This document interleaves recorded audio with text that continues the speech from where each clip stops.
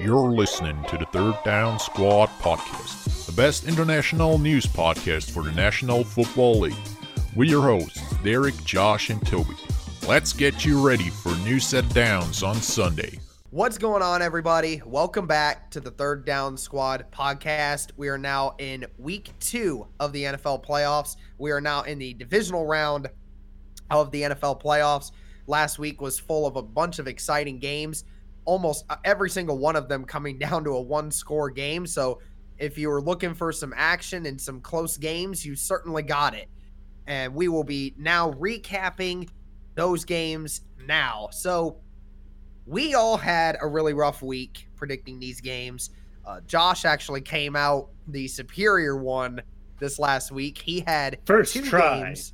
First try. Yeah, it's his first time he's ever actually beaten us in a week. Or no, that's not true. He beat us 1 week during the regular season, and the rest of the time Toby and I beat him. So he's got one on us. Wasn't that the Denver game? Remember that wasn't it that Denver game? Yeah, it was the Denver one that you picked over all of us. Yeah. So we're going to go down to, and I'm just going to say this for disclaimer for anyone that listens. I have a cold, so if I'm sniffling a little bit or if I'm coughing, I sincerely apologize. I'm going to try my best to keep myself from doing that too much. But anyway, I will just try to avoid my mic when I do that. But anyway, we're going to go into the first game of the last week of the NFL playoffs that I unfortunately did not get to watch until the very end because I was at a conference all day, so I couldn't get to do that. But it was the Buffalo Bills versus the Houston Texans, where this game went into overtime and the Texans were able to pull out the last-second victory behind Deshaun Watson's pivotal second-half performance, and the magician-like moves continue with him, and Texans were able to pull it out in their home stadium. And unfortunately for the Bills, who came out insanely strong in the first half, were not able to do anything with that, and were unfortunately fell. So, Toby, we're going to start with you here. What were your thoughts on this game? Well, in the first half, we saw a pretty good Buffalo Bills team. Josh Allen actually had a pretty good game. Of course, he had that touchdown reception from John Brown. Nice trick play there. But, yeah, on the other side of the ball, the Texans couldn't really do anything against a strong Buffalo Bills defense. So going into the half at 13-0 for the Bills, I didn't expect to be that clear at that point of the game. I expected Houston to do a lot more, especially with Deshaun Watson and Hopkins. But in the second half, it already started off kind of odd with what was ruled to be a fair catch. If you follow me on Twitter, you know I highly disagree with that decision because just pulling your arms out, it's not a fair catch signal or anything. You gotta touch the knee in the end zone, or the ground with your knee in the end zone for it to be a touchback, which he didn't do. But I gotta correct myself from my tweet that the initial ruling by the refs was correct. Which was a touchdown. They reversed it after kind of conferring with the not really the side judge, but I don't know what to call the guy that came onto the field. Kind of I don't know, Josh, have you watched the game? Yeah, I watched it. I watched that part. What was that ref that came onto the field? I'm not sure what that. I think he was the side judge for the chains. I think it could have been. Because he didn't wear any uniform. It was just a black NFL jacket. Because I have never seen a non-ref come on the field. So yeah. I'm not sure what the role of that guy was. Maybe anybody that is listening or watching on YouTube knows what that role of that guy was and can let us know in the comments. because apparently all of us are not sure about that. But back to my point that I want to revert from my statement that it was a touchdown, because thanks to a comment on Twitter, I kind of rewatched it again, and since it was a kickoff return and the guy tossed the ball forwards, it should have been an illegal forward pass, resulting in a safety for the Bills, and the Bills should have gotten the next possession from a punt. So they actually didn't deduct 6 points off the Bills. It was 2 points in an extra possession, so could have been even more. And I think that was the one part that kind of gave the momentum to the Texans, and you saw that in the second half. The Texans came out stronger. You had a couple of great plays, especially that two-player tackle at the end, or at the beginning of the fourth quarter, I believe it was, that Deshaun Watson got out of with a great awareness in the pocket. And on the other side, you had Josh Allen kind of reverting to his 2018 self, not being able to connect on one single pass, I believe. All that I saw was incomplete passes, inaccurate passes, not throwing any passes at all, and just giving up a sack, or basically playing like he never threw a football in his life in a playoff game. So at the end, the Bills did a good job to kind of getting the game into overtime, but in the end, the Texans in the second half and overtime was just too strong. Josh, your thoughts? This really showed you the power of momentum, and it really swung into the favor of the Texans after that first J.J. Watt sack. And you could really feel it too, because after that, the Bills could only kick field goals from then on until pretty much till the end of the game. This kind of, like I was telling you, Derek, I said at the beginning of this game, it looked like that the Texans never show up in the playoffs, like they're only a regular season team. But something changed, and like I said, I'll keep pointing back to it. It was the J.J. Watt sack on Josh Allen. And speaking of Josh Allen, I'd say for his first time in a playoff game, he did all right, It was probably just a lot of nerves, but I don't know what that whole throwing it back behind you when you got sacked kind of thing going on with like a minute 14 left in the game. I don't know what that was all about. But is Deshaun Watson really that good, or are the Bills really that bad at sacking quarterbacks? Because it looked like a mixture of both. And I mean, the Bills had this game won numerous times, but it looked like they did not want to win that game. Like they wanted to go home, like a peewee, like soccer team that made all the way to the tournament, and they're just, they don't want to win a championship. They're just done. And it really showed that they can make it, but it's all mental for the Bills. It's all like all those mental mistakes and just looking like they don't want to be there anymore. Yeah, that's what I got from that game. Yeah, you guys pretty much covered everything there. I did not get to watch this game, unfortunately, that much, except for the last few minutes into overtime, so I don't have much to really comment on it, and you guys pretty much covered everything for there, so not much for really me to talk about there. But this next game I did get to watch, and this one I will have an opinion on for sure. The next one was the upset, some people say was the upset of the weekend, the Saturday night game between the Tennessee Titans and the New England Patriots. So it did not snowstorm like Toby and I originally thought might happen.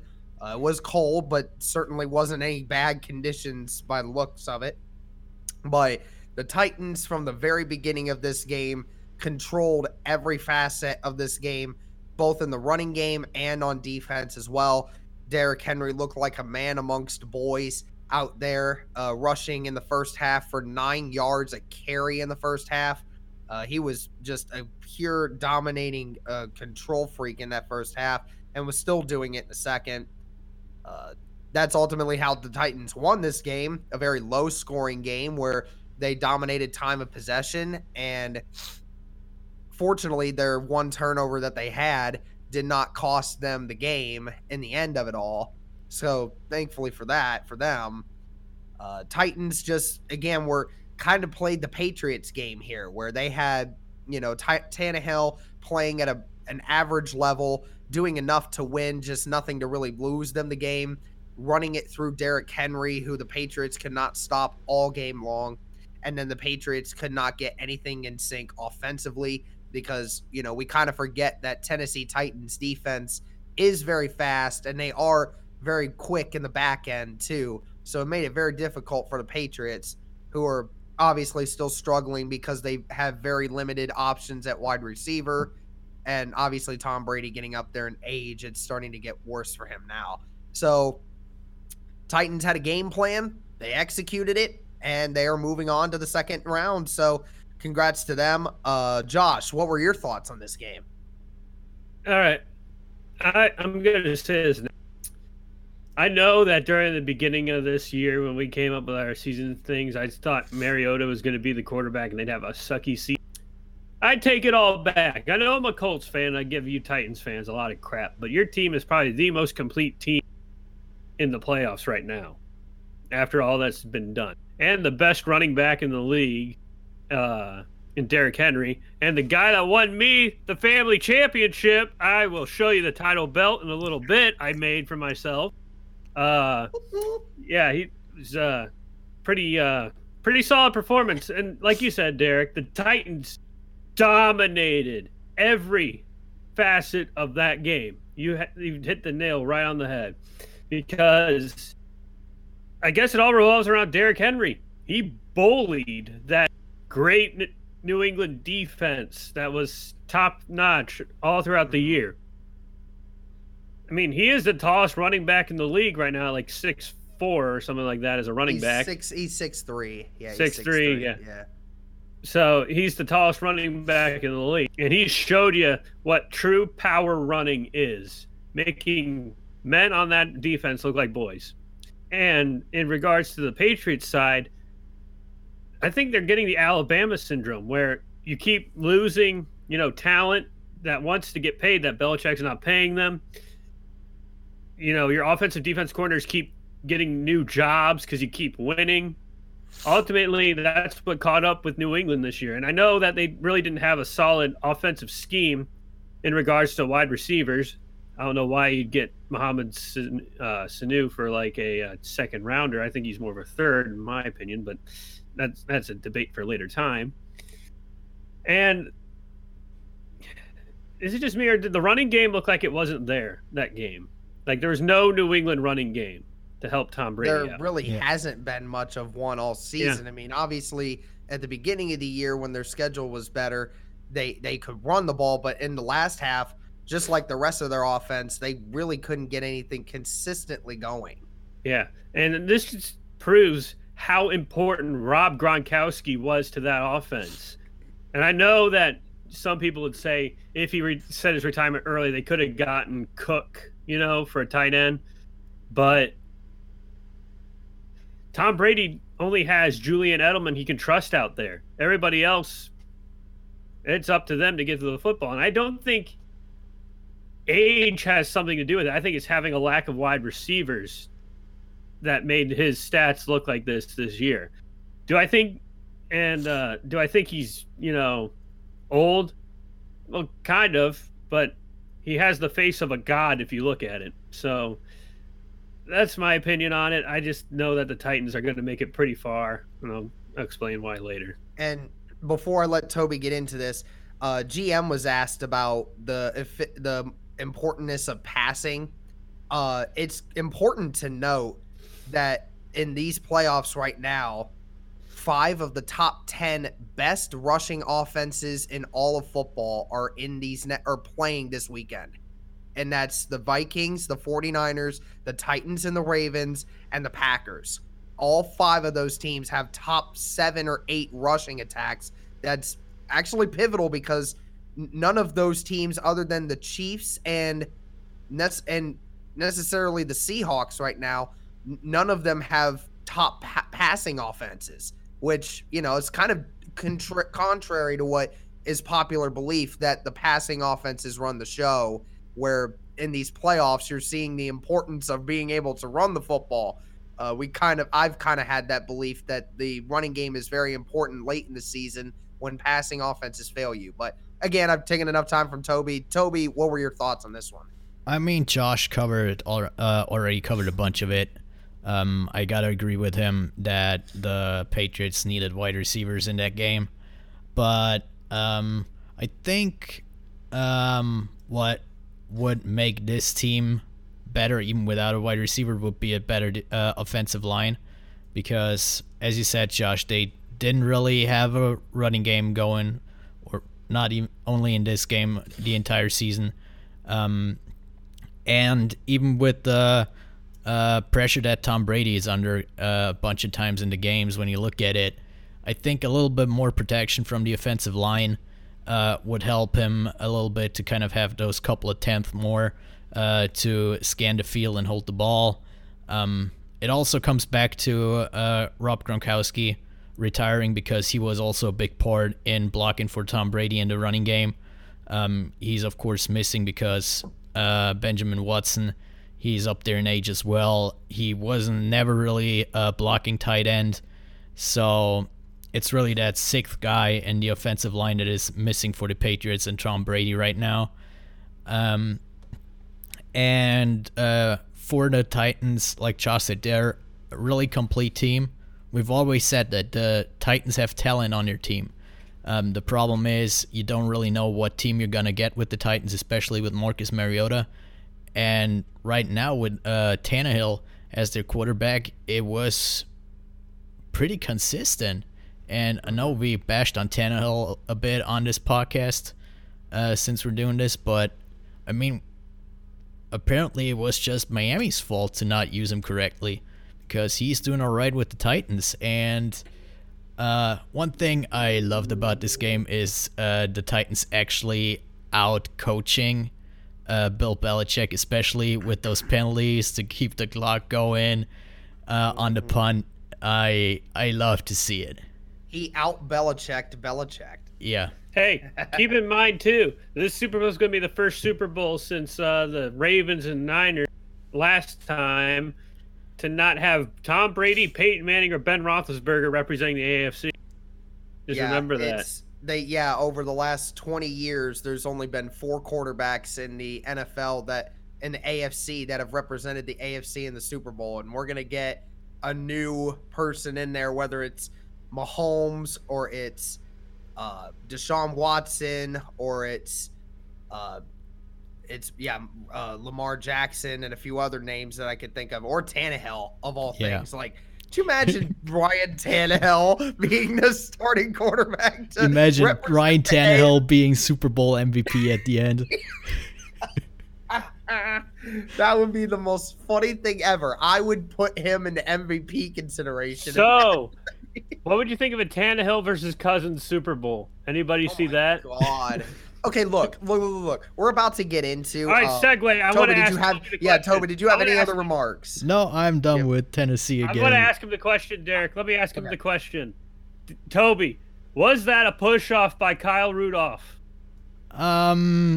I could see why you would call it, but I talked to Derek about it before we started recording here, and I mean, I'm okay with the decision that they didn't call it. If it was on the other side and Michael Thomas caught that ball, I'd say, okay, you can't call it, but you don't call it because there was hand fighting by both guys in the end zone, so it wasn't just Kyle Rudolph. It was a mistake to put your small corner on a tight end that's towers over him. The problem is that at that point of the game, Marshawn Lattimore was out with an injury. Eli Apple didn't even start the game. He was out for the entire game. So there wasn't really a good option to put up against Kyle Rudolph. So, I mean, all cornerbacks didn't play well in that game, but in the end, it was the best matchup at the point they could get on Kyle Rudolph. So, Yeah, it's what you get. Yep. Yeah, and like I said, now we're gonna segue into it. And for anyone that was wondering, Josh was the only one that picked the Titans to win against the Patriots, and he got that one. So anyway, the Saints and the Vikings. We all picked the Saints to win in this nail biter, and unfortunately, we were all wrong. The Vikings went into the Superdome and were able to pull off the upset. A lot of controversial things in this game, but one thing that was not controversial was the idea that the Vikings practically dominated in every facet of this game. Even though the game was closer than what it appeared, the Vikings definitely had the advantage in every aspect as well. Dalvin Cook ran the ball very effectively, and I believe it was that Stephon Diggs only had one target in this game by Kirk Cousins. A lot of people were shocked by that, but it turned out to be the best thing for them. They were able to make things work even without Diggs performing. And then their defense was able to get a few stops. I remember tweeting at Toby in the first moment of the game, 2 plays in, the Saints already had a turnover forced, and they were inside the 25-yard line. I'm like, you feeling good, Toby? I think we're feeling good. And sure enough, it was only a field goal, and then the Vikings immediately went down and made them pay. So it shows you how quick this momentum changed. And here's the thing that I want to say. We have, as long as the national media as well, a lot of people have said that, talked a lot of trash about Kirk Cousins, right? We've always said he's been 1 week he looks like a absolutely god-awful quarterback. The next week he looks like he's one of the best quarterbacks in the NFL. Makes him around an average quarterback when you look at it from that point. I've always viewed him as an above-average QB. I always thought you could win championships with an above-average quarterback as long as your team around him is good enough. Here's one thing you can't deny is Kirk Cousins' leadership and how he's portrayed by his team. That dude is so loved by so much of the media. I know at the beginning of the year, we were all saying, Stephon Diggs and Adam Thielen are throwing shade at Kirk Cousins because he wasn't playing well. And then, sure enough, right after that, Kirk Cousins seemed to just wake up and was automatically this amazing quarterback again.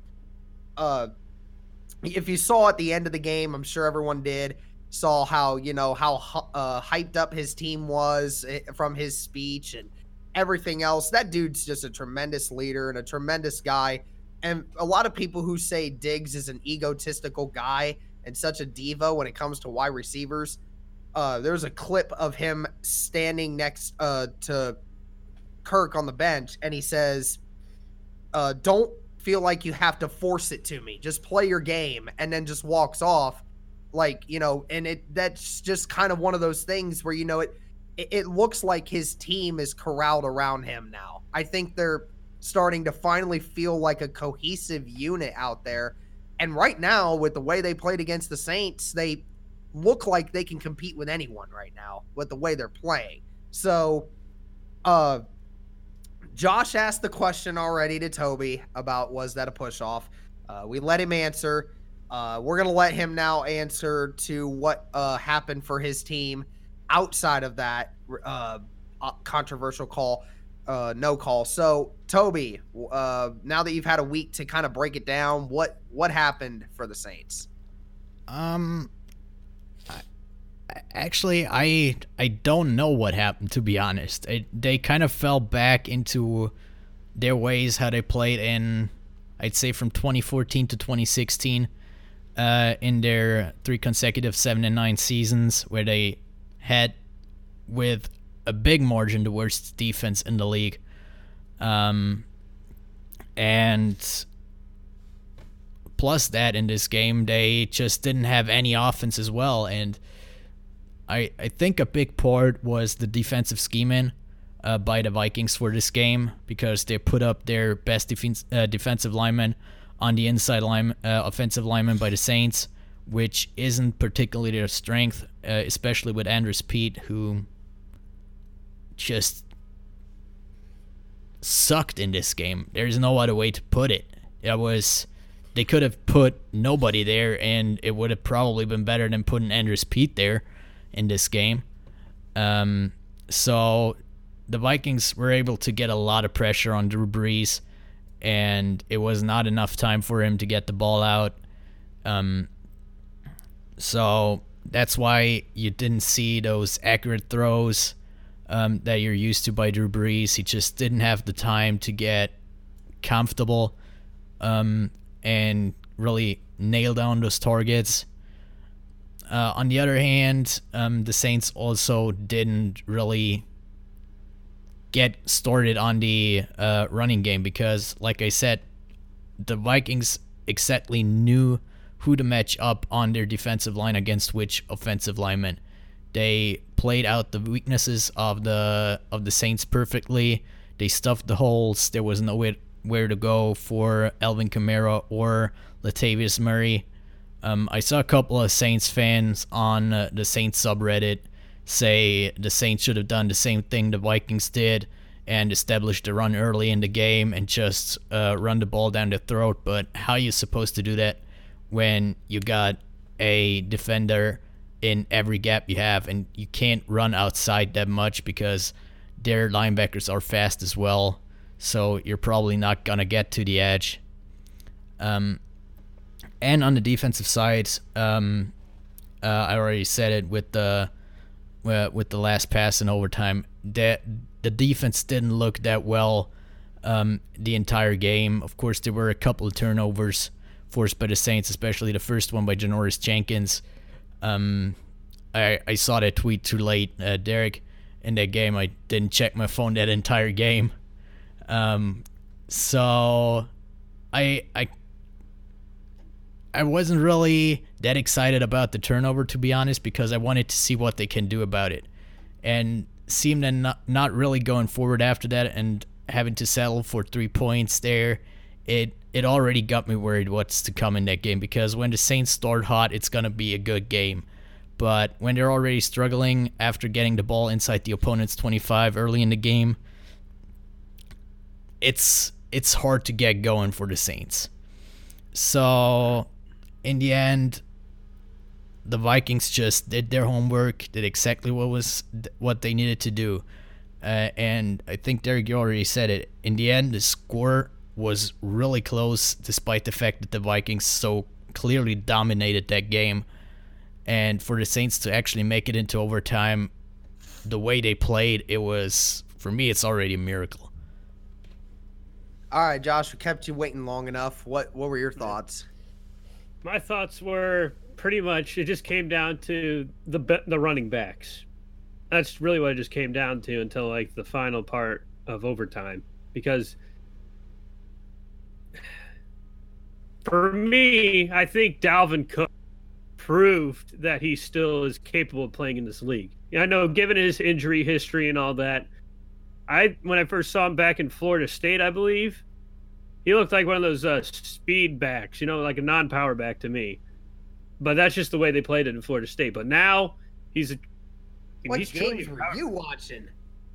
The one where they lost. The one where they lost to Oregon. That one. Oh, good Lord! I was gonna say, what games were you watching? That homework, man. Anyway, it's just he really showed that he hasn't missed a step with all those injuries he's taken. This is his first full season, and I think he deserves comeback player of the year by far, because he made a huge change to that offense for the Vikings. And I know they also drafted a few linemen too, like Bradbury for the center, but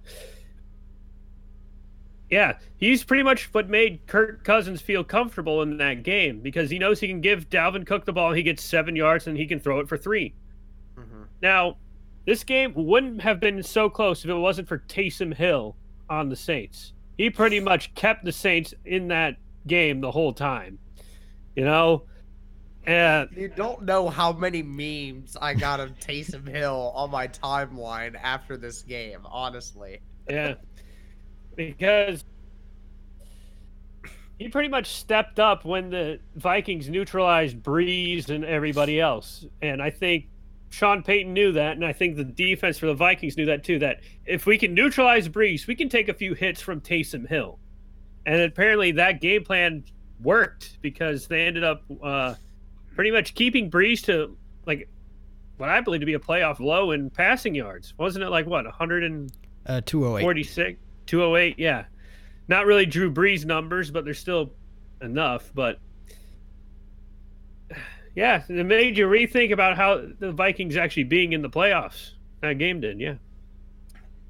Okay, can we just establish this right here and now? Taysom Hill is not a quarterback. I want people to stop on the national broadcast level saying Taysom Hill as a quarterback. He's not a quarterback. I don't want to hear it anymore. Until he actually takes 10 throws a game at minimal, I do not want to hear anymore that he's a quarterback. I don't care. He's like, I want him as a this flex on fantasy, yeah.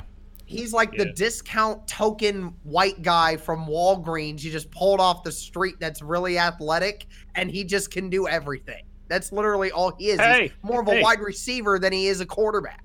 At least Bill Polian still thinks he's a QB, unlike Lamar Jackson. Remember all that? Very true. Bill Polian said Bill Polian says, hey, he's still a quarterback, but he's doing the same thing as Lamar. No, he's a quarterback. Lamar's just a running back that can throw. Throws the ball 15 to 20 times a game, though. There's a difference. All right. So we finished that. We're going to the last game here before we get into some of our other topics. And that was the Seahawks versus the Eagles, where the Eagles were certainly not flying high anymore after this game. Carson Wentz had to leave the game early due to a hit by Jadeveon Clowney that was not flagged for targeting, even though it was the clear definition of the form targeting. But yet somehow, some way, never got a flag and never got ejected. Again, officials ruining the game again. I understand. You know, what else can you do when you don't fix the issue right there and then? Of course, you can't make a change when you don't do anything to begin with. Okay, I'm going to try to be calm here. All right. Anyway, it kind of did help with our prediction because we all picked the Seahawks to win this game. I think Toby and I were talking about it before the podcast that the Eagles probably could have won this game had Carson Wentz actually been in. For the Eagles, this whole season's been the same as it was Saturday or Sunday, where they had a injured Carson Wentz, no wide receivers, a Zach Ertz that was playing with broken ribs and a kidney that was lacerated the same way that Andrew Luck had it when he played that game against the Broncos. He had that going. So Zach Ertz was in serious pain and was still out there playing. The Eagles cornerback group was still injured as could be. The injuries and just lack of production from everyone else besides that has been the story of the Eagles. It's quite tremendous that they were even able to be in this spot to begin with. But then again, when you play in the NFC least, that's to be expected. But anyway, Seahawks did not necessarily take care of business, but they did win the game regardless of anything.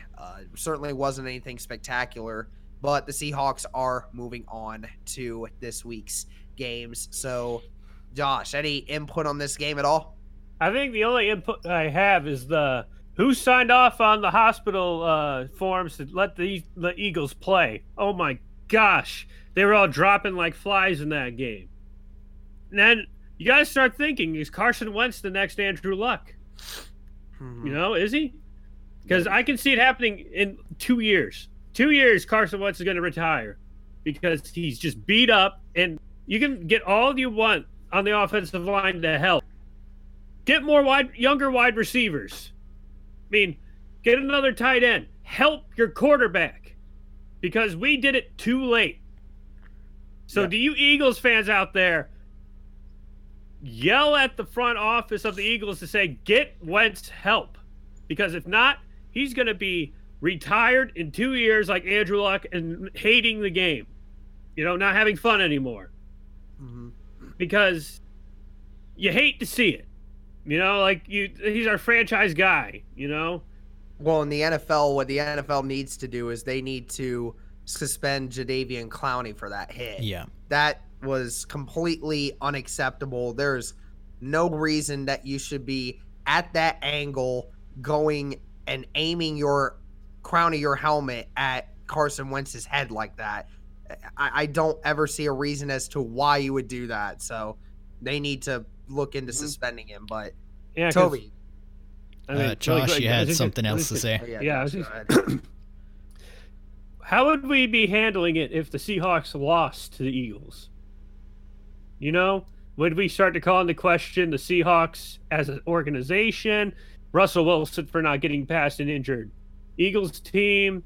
Because I'm surprised that DK Metcalf has actually turned into almost a superstar of a wide receiver for the Seahawks. Mm-hmm.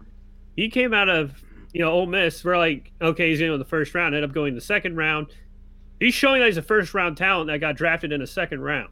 Mm-hmm. So I don't know. I mean, it's up to you. Toby has one of those on his team. Yeah. he And can relate. I mean, we had him in our mock drafts last year. We had DK Metcalf almost in every mock draft in the first round. So it's not that surprising. But I gotta admit, I did not watch the entire game. It was just too late over here. But of course, that hit on Carson Wentz, there is no place for that in the game. And I just saw a report earlier today that apparently Carson Wentz wasn't able to sit up straight after the hit. He had memory loss off that hit. So if that's not a suspension for Jadeveon Clowney, I don't know what is. And yeah, I totally agree with Josh that if stuff continues with Carson Wentz the way it does, he's probably gone in 2 or 3 years, if not earlier. He just can't catch a break. Of course, it's just unlucky. It's almost all of his injuries came off situations where his teammates couldn't do anything. His first ACL tear when they won the Super Bowl was after a run when he almost ran in for a touchdown. This time with the hit from Jadeveon Clowney, it's just nothing an offensive line can do much about. But yeah, he also needs. I mean, I totally agree with what Josh said. Basically, that they need younger wide receivers and more wide receivers. And on the other side of the Seahawks, they looked okay. I mean, the 160 receiving yards by DK Metcalf, they look impressive. But as Josh already said, the secondary by the Eagles was injured a lot in that game. So you kind of put it into perspective here. And I mean, the Eagles, they held it to a 1-point game. It was just 17-9. So with a touchdown and a 2-point conversion, they could still have tied the game up at the end. So with Josh McCown as your quarterback for, almost the entire game, it's not really impressive of what the Seahawks actually showed us in that game. All right. Well, we've gone through our recap of last week's game, so now we can get into our main subjects for this week. And obviously, the biggest news coming in that the Dallas Cowboys have now officially hired their new head coach, who is the former Packers head coach, Mike McCarthy. Now, everyone was kind of wondering what Mike McCarthy does bring to this Cowboys team. So, Toby will ask the question, was this a good hire by Jerry Jones and the Cowboys to go from Jason Garrett to a potential upgrade in Mike McCarthy? About 5 years ago, I would have said yes. after the last 2 or 3 years in Green Bay. I think Mike McCarthy isn't really his style doesn't fit the modern NFL anymore of how you play the game. We had the free Aaron Jones movement last year coming from ESPN and Matthew Berry and all those, because he just didn't run the ball at all with one of the best running backs in the league. That might be a problem for Zeke Elliott. Hold on. All right, Derek got something. Josh, you are a dick. What? Did you see the Snapchat, Toby? No, I do not have my phone on my desk right now. I got it right here. Please read and enjoy. If your camera would focus, yep. There it goes. All right, yeah, okay. Okay. Hey, everyone in the comment section, if you see it and you notice it and you think that's true, spam Caucasian Jay-Z in the chat, okay? Yeah, sorry for our Spotify listeners. Josh, I hate you. Just that's the first bit of thing solace for you. I get on my phone. You are a dick. It's funny because it's true. I can't unsee it now either. I'm looking at it through my... Yep. Okay. I interrupted. I'm sorry, Toby. Go ahead. All right. Yeah, coming back to what I was saying. If he continues the style that he played the last year in Green Bay, it's not a good sign for Ezekiel Elliott, and that also, like we've mentioned it so much, it's also gonna affect Dak Prescott of how he plays when the running game is not there for the Cowboys. So I hope he can adjust his play style a little bit to what he got in Dallas. And I don't know if you heard the story of that he lied to Jerry Jones in his interview actually today. Did you guys see that?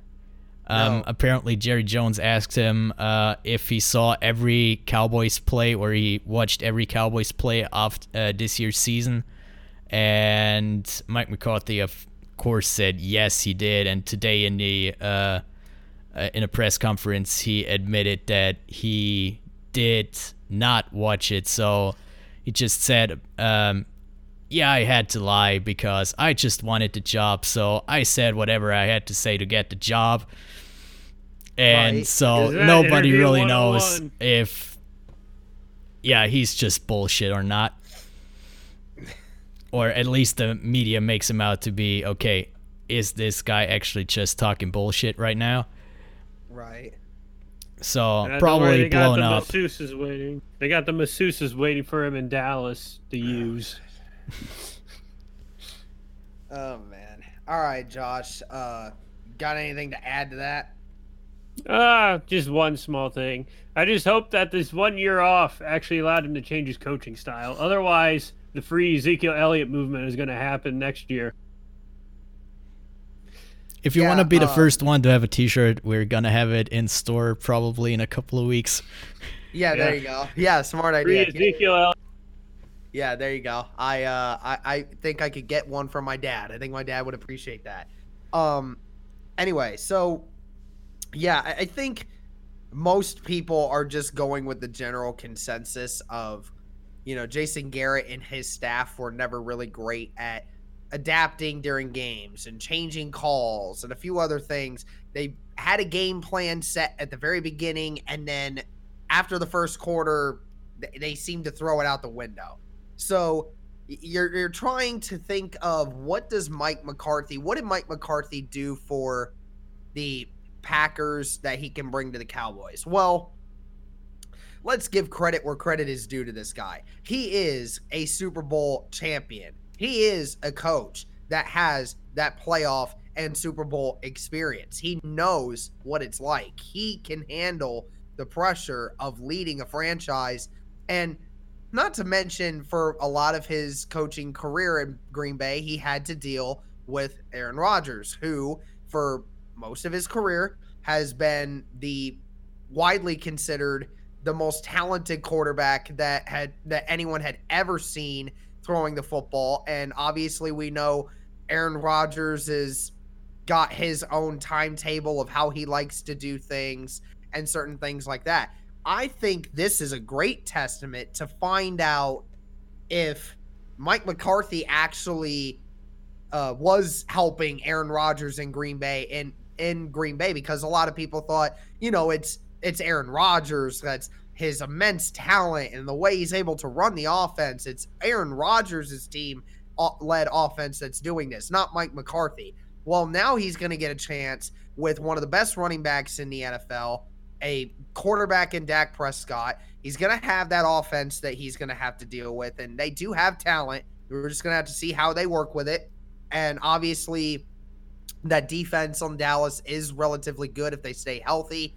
I just think the difference in these two coaches is the fact that Mike McCarthy, I don't think, is a man that likes to step down from when players start to not show respect. I know Jason Garrett's been a kind of the puppet, and he's, not been, very good about disciplining players and doing all this and that. But Mike McCarthy's a little bit of a different breed. That's just how he is. So, I can't wait to see what it is. I think it's definitely an upgrade. I like Toby mentioned how in the last year of him coaching with Green Bay, obviously the offense got really stale and everything else. But I think that was just due to the feud that him and Aaron Rodgers were having, and it caused some rifts in that offense. We're going to see. We're going to see if their offense gets better. I mean, it's going to be ironic because people are going to state that the Dallas Cowboys going to the end of the regular season had the number one passing offense in the NFL when you look at it from a passing yards metric. They might go worse in yards metric when it comes to that, but might increase a little bit in running. The offense itself may not be as prolific as it was this year, but then they might still be better and more efficient in scoring, and yet people are going to probably say, oh, it's not as good, so that means they're not as Mike McCarthy isn't as good as what we thought he was. But I think we just will have to wait a few games into the regular season to actually see it go forward. So we're going to move on from one team head coach to another, and we're going to talk about the Cleveland Browns. So our friend Chase texted Josh and I before this stating that there were down to 3 names potentially for this position.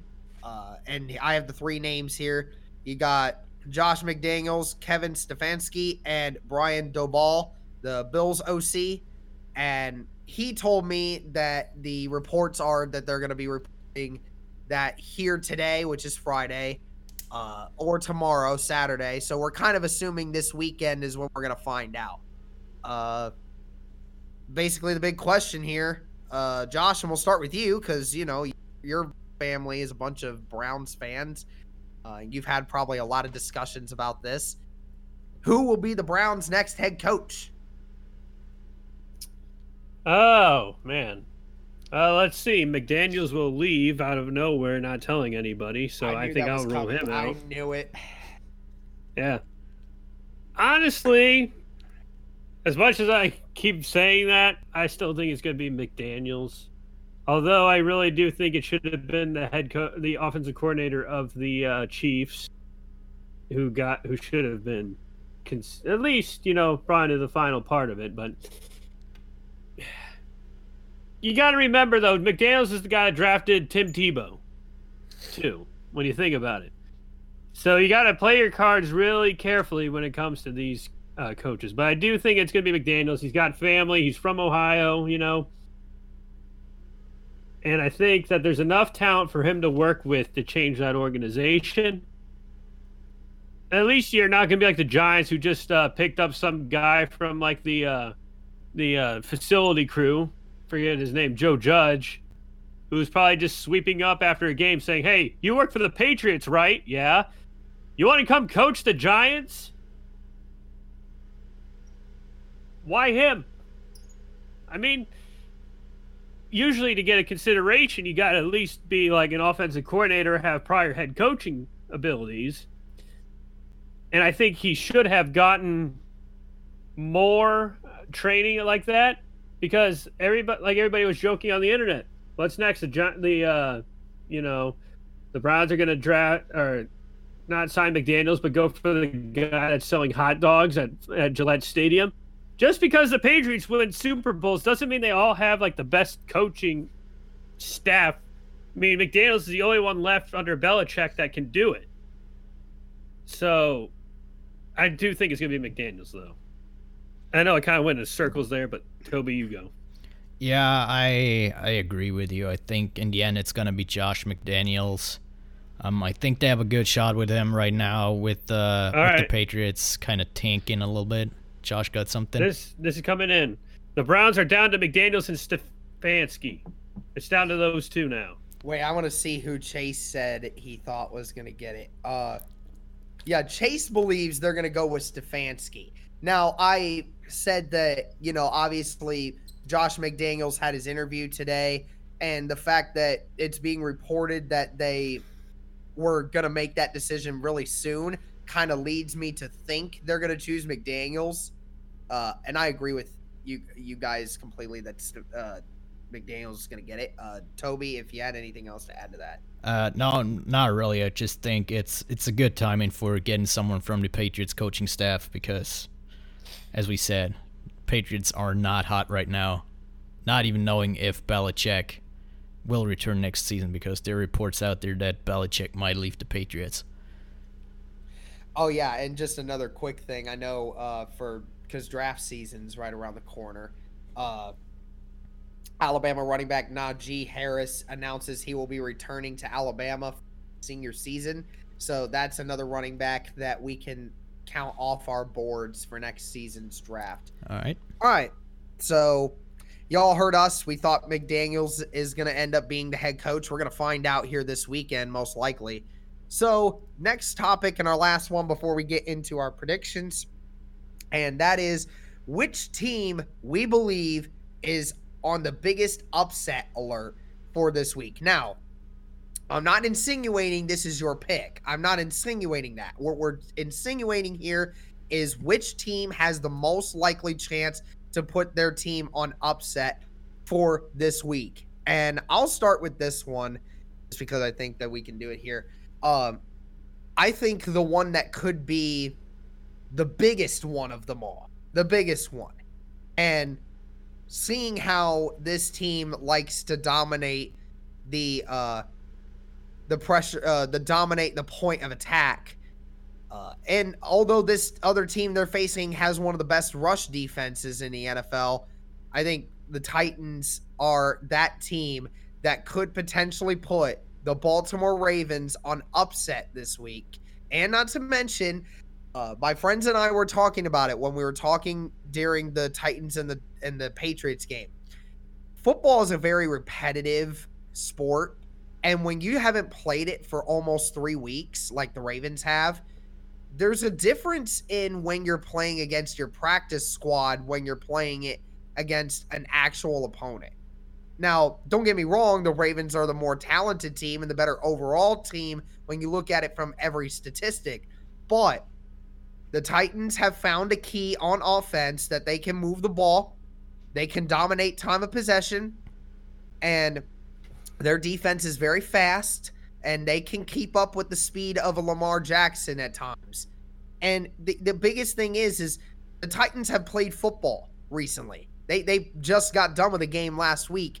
They're in football shape. They are in football speed. They kind of understand. I know Lamar Jackson gives a kind of anticipation you can't necessarily plan for, but it's different when you've played a whole week and you're trying to understand football than when you haven't played for almost 3 weeks like the Ravens have. So we're going to just have to see here if the Titans can do it. I don't know yet, but I'm saying that one could be the biggest upset and one of the more likely upsets that we see this weekend if it happens. Josh, we'll let you go and then we'll let Toby finish it. For me, I mean, you said it right, but I think the biggest one would have to be the Packers and the Seahawks. I think that the Seahawks can do it, and then there's a history to prove that they can. Granted, though, this is a better defense for the Packers that they've had in quite a while. But throughout this season, you could just tell that sometimes you get two different Packers defenses. You get the ones that, are lockdown corners and produce turnovers, and you got the ones that just open up like a floodgate and just let the running backs go straight through. While the Seahawks have lost the last two of their last 3 games in the regular season going into the playoffs, I just think that there's more. It's going to come down to if Russell Wilson and DK Metcalf can get on the same page fast and early. Because if you watch the Seahawks games, they start out sluggish, and then they finally get the ball rolling later into the late second quarter into the final half of the game. So, and keep in mind, 31 of the 52 players on that roster have never been into a playoff game for the Packers. So experience is going to be key in this one. And remember, playoff games are different from regular season games. There's more riding on it, and it always has higher pressure. And I think the more experience the Seahawks have as a team is going to knock off the Packers in Lambeau. All right, Toby? I'm gonna go with the Texans as the biggest upset potential. They played well against the Bills. The one thing that kept them in check was the Bills' defense.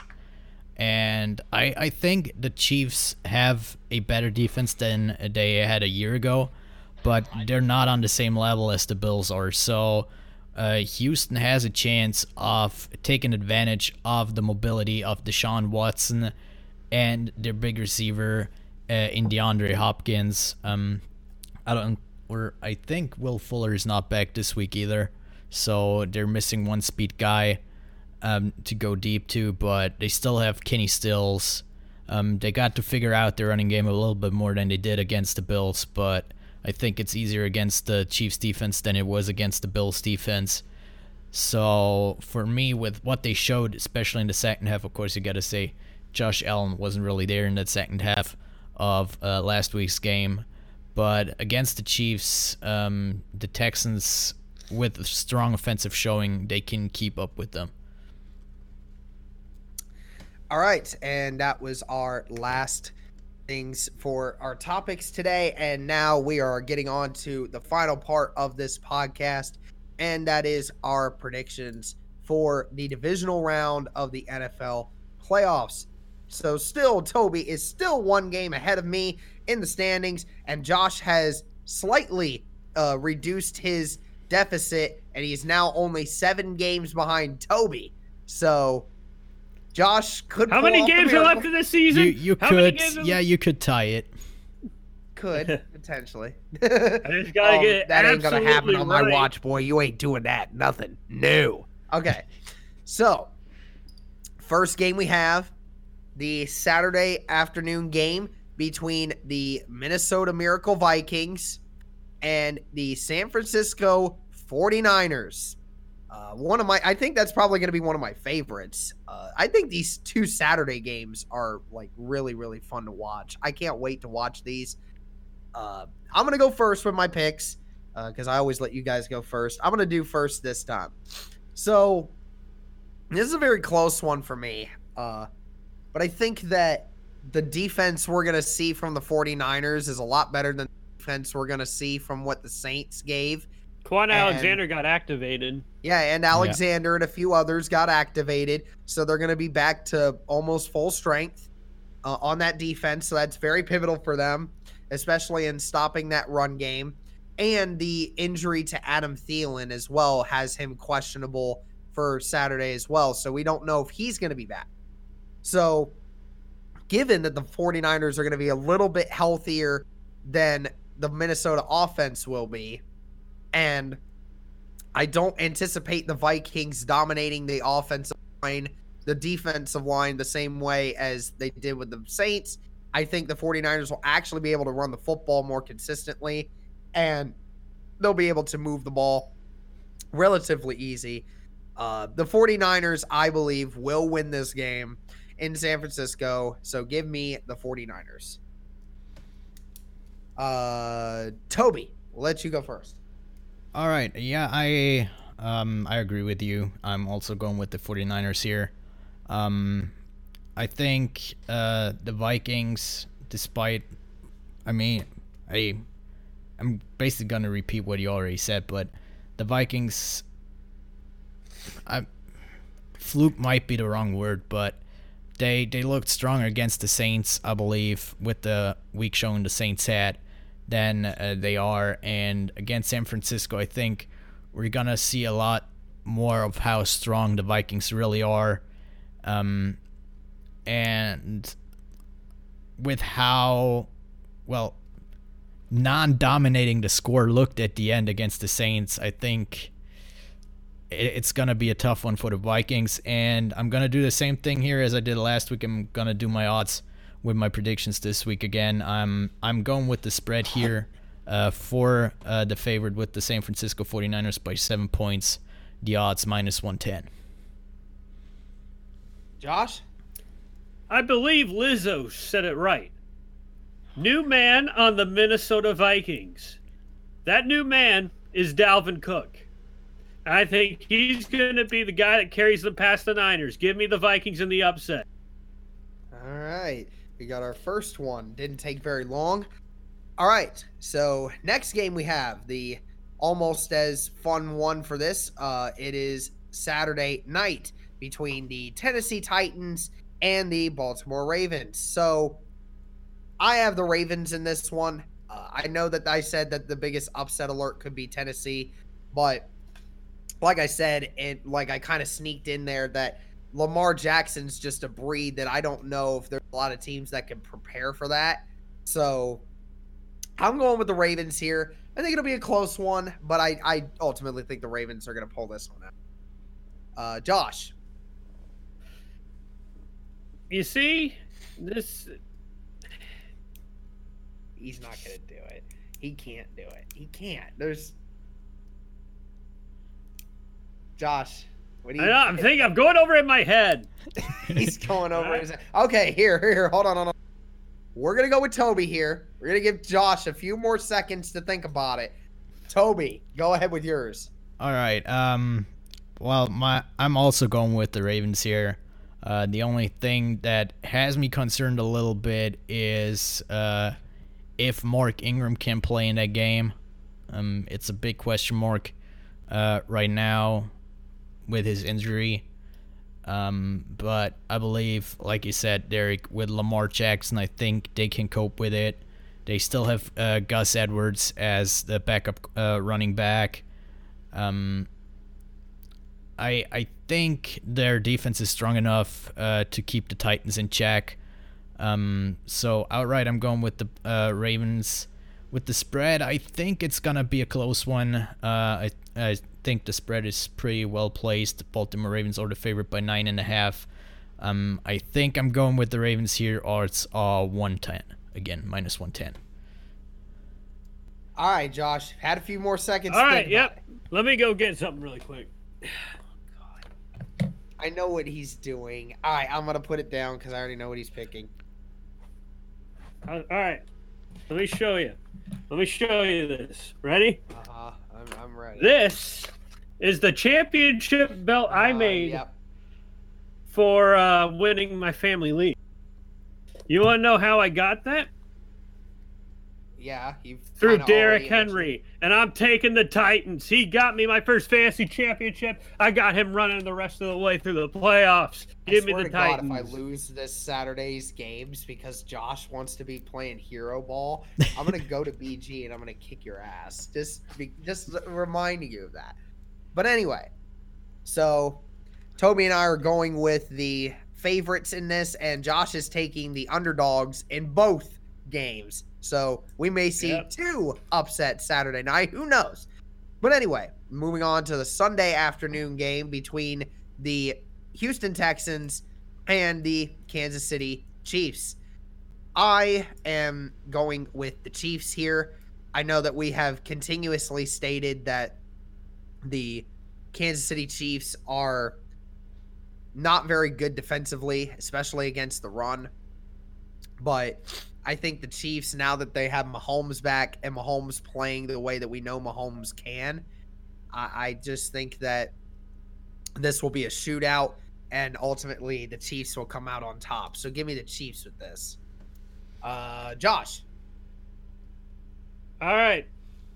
I honestly believe that the Texans will win because the Chiefs just don't have a defense. I mean, you got a Mahomes, but you don't have a defense. And the Texans already beat them in this regular season. That's a good slogan. You got a Mahomes, you just don't got a defense. Yeah. that's you gotta good get a defense for my Mahomes over there. But I'm taking the Texans because they already beat them once and they seem like the more complete team. All right, Toby. They got no defense, but they got a Mahomes. I'm gonna go with that one. Yeah, exactly. So, yeah, I'm going with the Chiefs here. I said the Texans might be an upset here. I just think in the end, Patrick Mahomes is a little bit too much to handle for them. But I am going with the underdog in the spread here. Houston or the Kansas City Chiefs are the favorite by 9.5 points. I'm going with a Houston here. The odds are -110 as well. All right, and our last game, Toby, we're either really screwed after this weekend with Josh, yeah, or we're soaking in victory.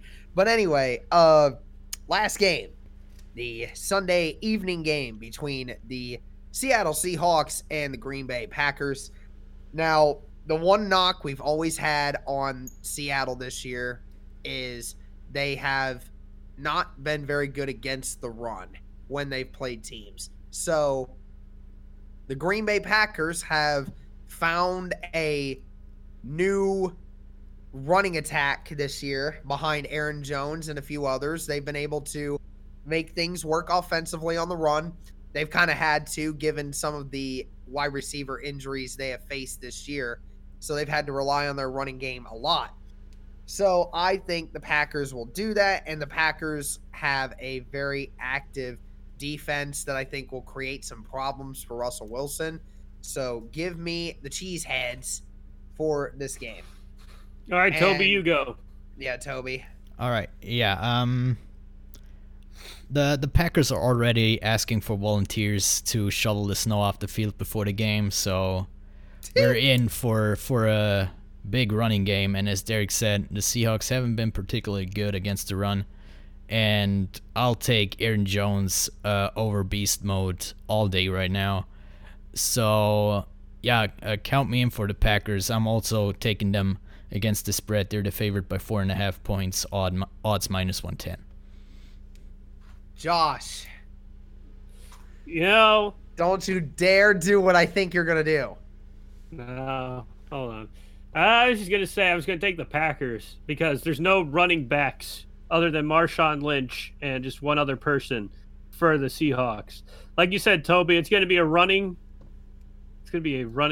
game, and having running backs that actually have speed and are used to that type of cold is going to help them. So I'm going to take the Rodgers and the Packers in this one.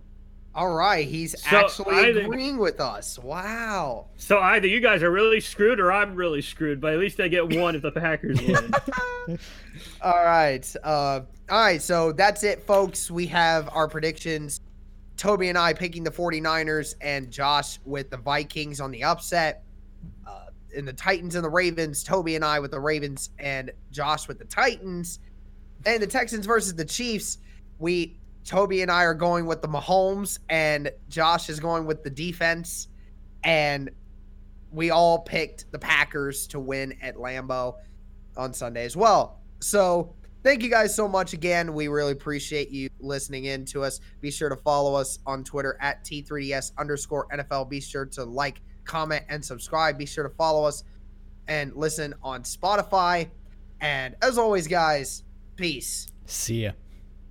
Later.